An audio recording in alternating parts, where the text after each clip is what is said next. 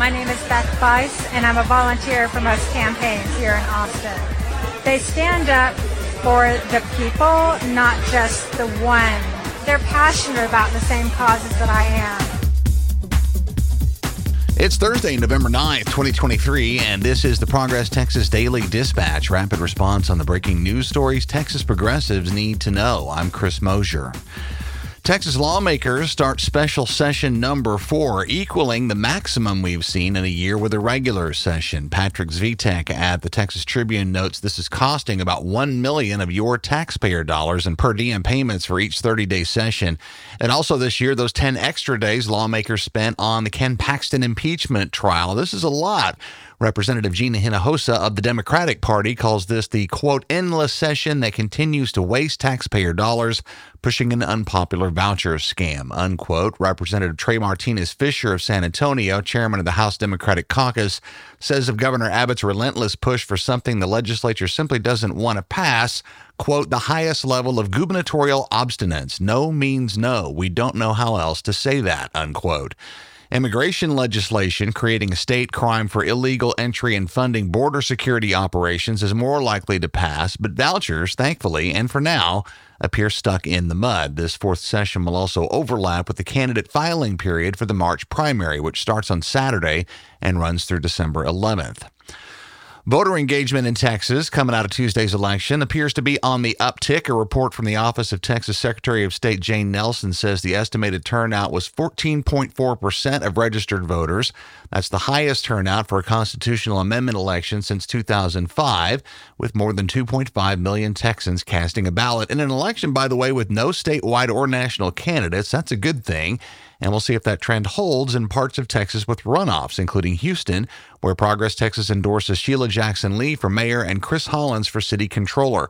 That's coming up on December the 9th. The Dallas Morning News highlights turnout in North Texas, which was particularly robust. Nearly twice as many registered voters in Dallas County and surrounding counties made their voices heard than they did in the previous off-year November election. The northern stretches of DFW saw especially solid turnout.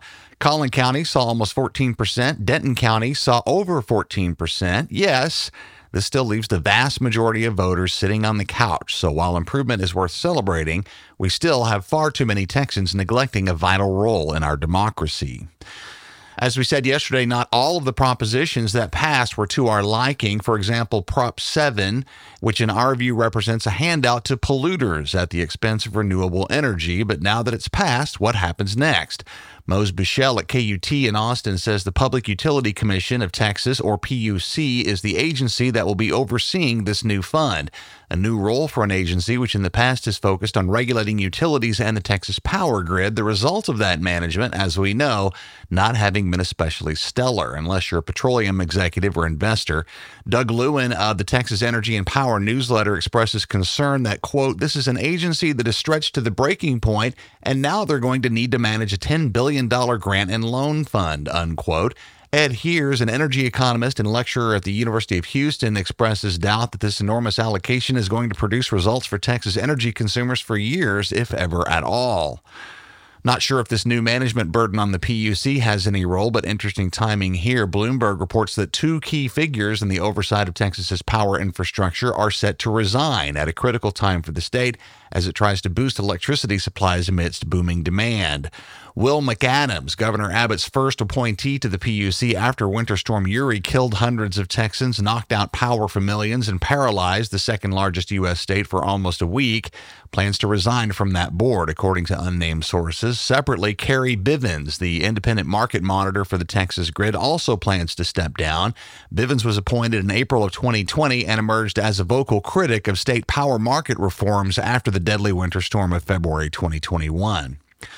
Oh, speaking of which, here we are in a nice mild stretch of November. No extreme heat, no extreme cold. For the moment, no extreme weather of any kind. So maybe you'll be surprised that yesterday, Claire Howe posted in the Houston Chronicle that on a day that was extraordinary, perhaps only in its mundane weather conditions, ERCOT reported Texas power capacity and demand uncomfortably tight, with expected demand around 56,600 megawatts and committed supply around 58,200 megawatts. This is due to almost 40% of natural gas and coal plants being offline for maintenance all at the same time. Again, Doug Lewin says the growth of periods when we do have extreme weather have shortened the seasons when maintenance can most conveniently happen. So, even when the weather's nice, the Texas power grid is walking a tightrope. Maybe this is a good place to mention a Guardian report from writer Oliver Millman that Texas has lately been producing twice as much methane as our better regulated next-door neighbor, New Mexico, prompting global calls for tougher curbs of super emitter sites that risk tipping the world into climate breakdown. Methane is about 80 times more powerful than carbon dioxide in accelerating atmospheric warming and is routinely released via oil well leaks or intentionally vented and burned in a process called flaring by fossil fuel companies when drilling for oil and gas, a practice commonplace in the Texas Permian Basin region. Our state, despite being at the epicenter of the oil industry, has scant measures in place to prevent companies from dumping their unwanted methane into the shared atmosphere. Luke Metzger at Environment Texas notes that this lack of regulation is a direct result of the views of our statewide elected officials. All the more reason to get off the couch and vote every election, every time. To the border, and a car crash near Batesville, about 80 miles southwest of San Antonio, that killed 8 people yesterday when the driver of a 2009 Honda Civic, suspected of carrying smuggled migrants, tried to outrun deputies from the Zavala County Sheriff's Office and attempted to pass a semi-truck but collided head-on with an oncoming 2015 Chevrolet Equinox, which caught fire. All 8 occupants of both vehicles were killed, including the 21-year-old driver of the Civic and his 5 passengers, some of whom are reported by DPS as having been from Honduras. The 2 occupants of the Equinox were from Georgia and sadly died as well. What a tragedy. We told you yesterday about Max Hightower, the transgender boy at Sherman High School north of Dallas, who was kicked out of the leading role in his theater department's production of Oklahoma due to a new district policy dictating that student actors only portray roles aligning with the gender they were assigned at birth. Aaron Pellet at KXII-TV in Texoma writes that Max isn't alone. About 20 other Sherman High students have also lost their roles under this new rule. Natalie Ball and Ellis Weinkoff, 2 female students set to play male roles, were similarly booted. Ball notes that ever since even Shakespeare's time, gender switching in theater production is a common practice, and if Sherman administrators, quote, clearly they don't know the first thing about theater if this is an issue, unquote. In addition, the play itself has been postponed until early next year while the district reviews whether Oklahoma, a ubiquitous Rodgers and Hammerstein musical dating back to 1931, is too racy for their community's sensitive sensibilities. Still more motivation to vote, vote, vote, including and especially in school district level races. As we close today, note that tickets have gone on sale for both of our Progress Texas holiday parties. These are fun fundraising events and a great opportunity to meet and mingle with progressive office holders, candidates, activists, and advocates. Terrific networking and a damn good time. Our Austin holiday party happens on Friday, December 1st, and our Dallas holiday party is on Wednesday, December 6th, and we'd love to see you. Hit the link on the website and grab your tickets. And that's the Progress Texas Daily Dispatch for this Thursday, November the 9th, 2023. Links to all these original stories can be found in our show notes.